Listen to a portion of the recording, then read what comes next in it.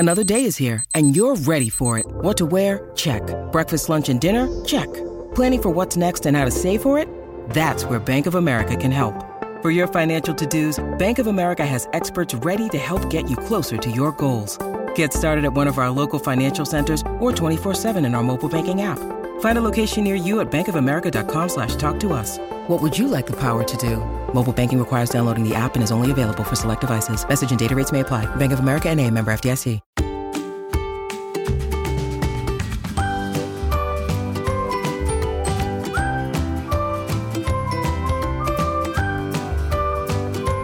Hello there, I'm Nurse Mo, and this is the Straight A Nursing Podcast, where I teach concepts and share tips on how to thrive in nursing school and at the bedside.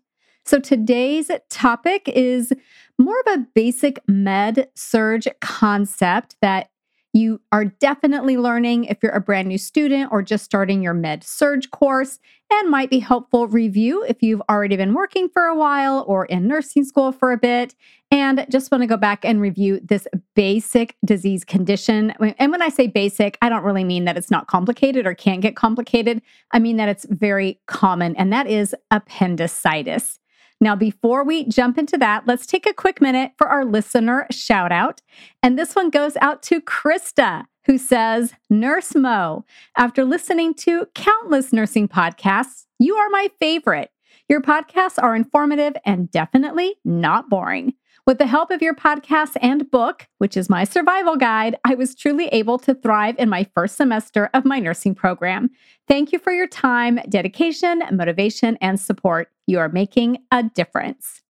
Krista, thank you so much for sending in that feedback. You absolutely made my day. I'm thrilled the podcast helps you, and I'm also thrilled that you're using the Nursing School Thrive Guide as your survival guide. That's exactly why I wrote it. I want to wish you all the very best and can't wait to hear from you when you pass NCLEX and get your license. Okay, so like I mentioned, we're kind of going into a very core disease condition that I would say every nursing student learns in their first med-surg class, and that is appendicitis. So appendicitis is one of the most common gastrointestinal conditions you'll see, and it's most likely occurring in individuals age 10 to about 30 years, but it can occur at any age, though I can't say I've ever seen it in someone over the age of 50 or so, but that's not to say that it couldn't happen. I definitely have seen it in patients in their 40s, for example, or younger than 10. So in this episode, you'll learn the key things to know so that you can develop a comprehensive appendicitis nursing care plan and know how to take care of these patients. So first, what is the appendix? So the appendix is this small hollow tube that is attached at the end of the large intestine, and its function has actually been a long-standing subject of debate, and it was traditionally simply believed to be a vestigial organ, which is an organ left over from our ancestors that has no function in us now.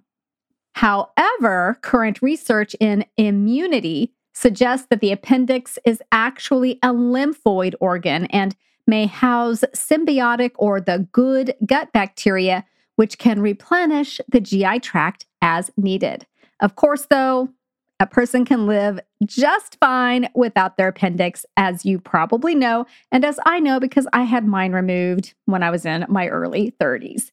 So something to know about the appendix before we move on and talk about appendicitis is that even though it is fixed and attached at the base of the cecum or the end of that large intestine, where its tip is located can vary, and that is generally what accounts for variability in pain symptoms. And we'll talk about that a bit more when we get into looking at the signs and symptoms of appendicitis. So, what is appendicitis?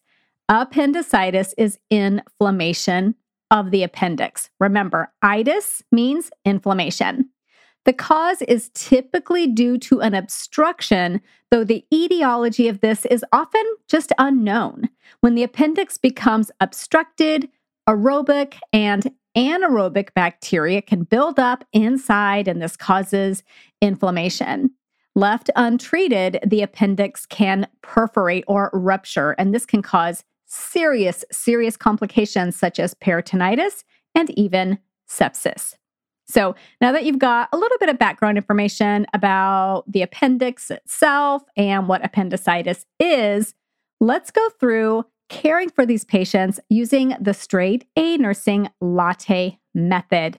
So the first letter is an L, and that stands for look. So how does the patient look? Basically, what are their signs and symptoms? So the patient with appendicitis generally has a pretty distinct presentation, which includes anorexia or inability to eat or no desire to eat, right lower quadrant abdominal pain, and nausea and vomiting. Now, that is the classic presentation. There are other signs and symptoms that could be present as well, and this can include abdominal guarding, walking in a bent over position. I can attest to this. When I had appendicitis, I could not stand up straight. It hurt far too much. Diarrhea, indigestion, even urinary frequency can occur, and generalized malaise, and then fever may be present as well. Now, note that the pain with appendicitis typically begins as generalized abdominal pain that progresses to more localized pain in that right lower quadrant. And this is a location called McBurney's point. That could come up on an exam. And if McBurney's point specifically doesn't come up on the exam, then right lower quadrant definitely will. However, the position of that appendix plays a key role in the patient's pain, like I mentioned before.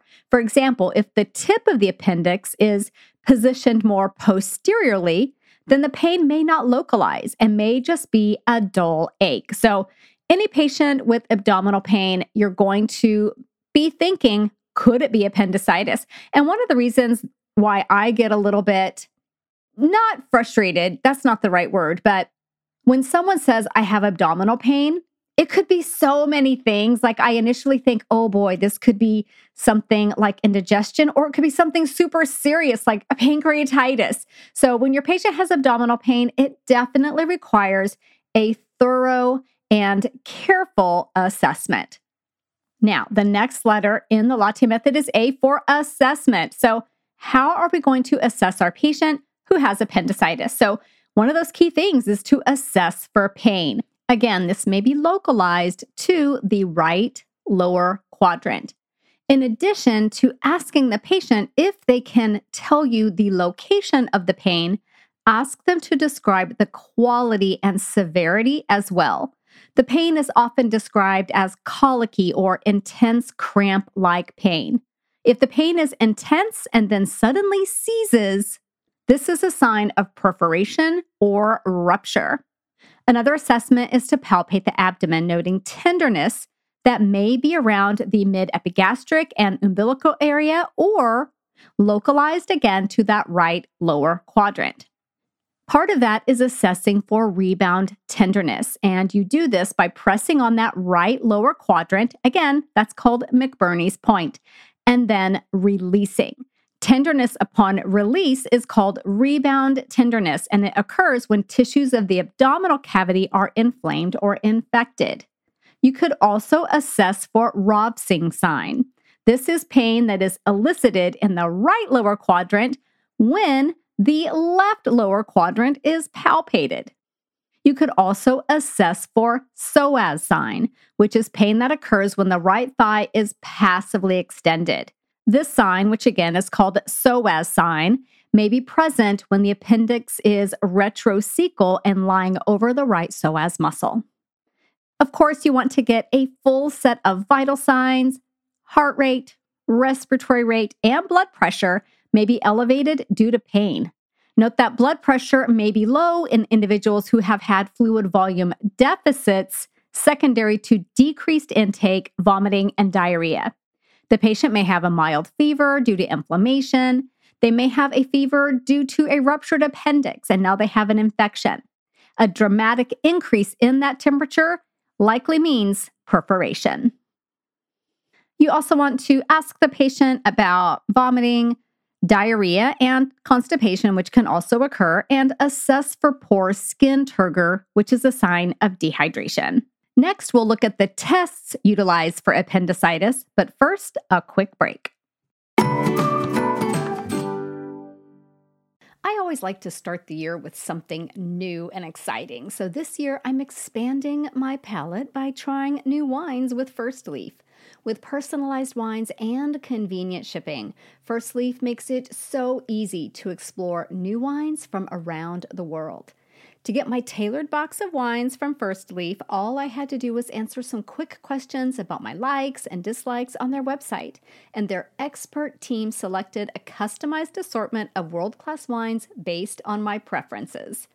One of my favorites from my latest shipment was the Chardonnay from Washington. I've never explored white wines from that region before, and now I feel like I have a whole new wine region to explore. Plus, shipping was so easy. They even let you choose your delivery date, so I can easily choose a day when I know I'm going to be home. And if I don't love something, I don't have to worry because First Leaf has a 100% satisfaction guarantee. Try something new this year with First Leaf.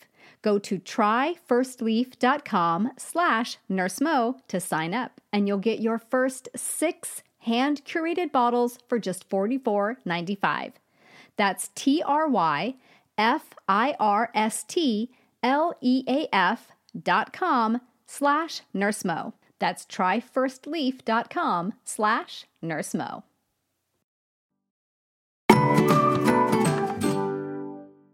The next letter in the latte method is a T, and that stands for tests. So the key diagnostic tests utilized for appendicitis are going to be the CBC, which is the complete blood count, and this will show elevated white blood cells. And if you're looking at the differential, you'll see an increase in neutrophils and immature neutrophils, also called bands. You'll often hear this referred to as a left shift or a shift to the left. Again, that will be on the CBC. The C-reactive protein, if that test is done, it will be elevated. And this test is elevated in inflammatory states. And then, of course, imaging studies. So imaging studies utilized to diagnose appendicitis include CT scan with contrast, ultrasound, and MRI. In adults, CT scan is the preferred imaging study, but in children, they may use MRI to avoid excessive radiation exposure. So the next letter is another T, and that stands for treatments. So the key treatment for appendicitis is surgical removal of the appendix. So you want to make sure the patient is NPO prior to the procedure and provide IV fluids to prevent dehydration. Pain management prior to surgery typically involves IV opioids such as morphine or hydromorphone. However, note that pain medication may initially be held until after the patient can be assessed by the physician because we don't want to mask any of their symptoms. If you can get the patient into Fowler's position or drawing the knees up, this can help relieve the pain until you get that pain medication on board. Now, the surgical procedure for appendicitis is an appendectomy. Remember, ectomy means removal, and appendectomies are generally performed laparoscopically. And most of the time when I have a patient who's had an appendectomy, they have one tiny little incision, but they could have multiple tiny little incisions with the laparoscopic procedure. Now, if that appendix has ruptured, the surgeon may need to create a much larger incision, what we call an open procedure, and wash out the abdominal cavity. Now, adult patients who've had a ruptured appendix typically are going to be needing IV antibiotics for about 2 to 4 days, but it could be longer. It really depends on the severity of that infection. I mean, some patients can get severe peritonitis, end up with sepsis, end up in the ICU. So it really depends. Now, again, 2 to 4 days is kind of the starting point standard. This can vary depending on the patient's condition. In children, IV antibiotics are generally utilized for a ruptured appendix for a period of at least 5 days and continued until the child has no fever, they're ambulating, they're tolerating a regular diet, and their pain is well controlled with oral pain medication. Again, this can vary widely, but the general takeaway is that if the appendix has ruptured, the patient's going to need more intense antibiotic therapy, definitely starting out with IV antibiotics and then possibly transitioning to PO antibiotics, which they could take for a period of time. Pain is another component of your appendicitis treatment. After surgery, pain is initially treated with IV medication, and then the patient is transitioned to PO medication, such as hydrocodone or oxycodone, or even just acetaminophen. The diet will be resumed gradually. IV fluids will be discontinued when the patient is taking in enough PO fluids, and they'll be on their way to a full recovery. The next letter in the latte method is an E, and that stands for education. When you're looking at education about appendicitis, generally, because appendicitis requires an appendectomy, your teaching is going to be that post-op teaching for the most part. So looking at general post-op care, things to include are to follow any lifting restrictions. Generally, this is going to be not lifting anything over 10 pounds until cleared by the physician, and avoiding strenuous activities and sports, especially contact sports, for about 2 weeks, potentially longer, depending on if the appendix has ruptured or not. You want to teach to resume diet slowly, starting with bland, low-fat foods such as mashed potatoes, bananas, or cottage cheese. Teach the patient to keep their incision clean and dry. They can usually shower after their surgery, but they should avoid baths, they should avoid swimming and hot tubs until the incision is fully healed. Speaking of that incision, generally it has little steri strips on it. Let the patient know that these will fall off on their own in about a week and not to remove them. They should wear loose-fitting clothing around that area to avoid irritating the incision site. And if they're taking PO pain medication, definitely do not drive or operate heavy machinery or even make really big life decisions while taking that medication. And then they should be instructed to call their physician if their pain worsens, if the incision becomes red or has purulent drainage, if they spike a fever above 100.4, or they have nausea and vomiting. These could all be signs of a complication. And they should seek medical care if the pain becomes severe, their abdomen becomes rigid and hard, or if they have any difficulty breathing, as these are signs of even more serious complications. Now, you will be doing some teaching prior to surgery. Mainly, this is going to be teaching your patient that a position of comfort might be Fowler's position, might be drawing the knees upward. This could lessen pain. And that the reason for withholding pain medication initially isn't because you're a mean nurse. It's because the physician needs to evaluate the patient before their symptoms are masked, and that they need to notify you or anyone else or the physician immediately if their pain suddenly stops, because this could be a sign of a perforation. So there you have it, your quick guide to appendicitis. Definitely something that you will learn in your first med-surg class and see all the time, especially if you're working in pediatrics, if you're working in the ER, on a med-surg unit, or in the recovery room. So I hope to see you back here next week, where we're going to be talking about prioritizing care using the ABCs and Maslow's hierarchy of needs. See you then. This podcast is brought to you by Straight A Nursing, a proud member of the Airwave Media Network.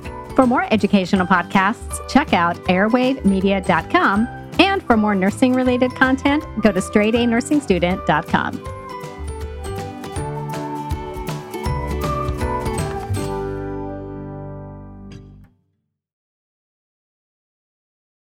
As a longtime foreign correspondent, I've worked in lots of places, but nowhere as important to the world as China. I'm Jane Perlez, former Beijing bureau chief for the New York Times. Join me on my new podcast, Face Off, US versus China, where I'll take you behind the scenes in the tumultuous US-China relationship. Find Face Off wherever you get your podcasts.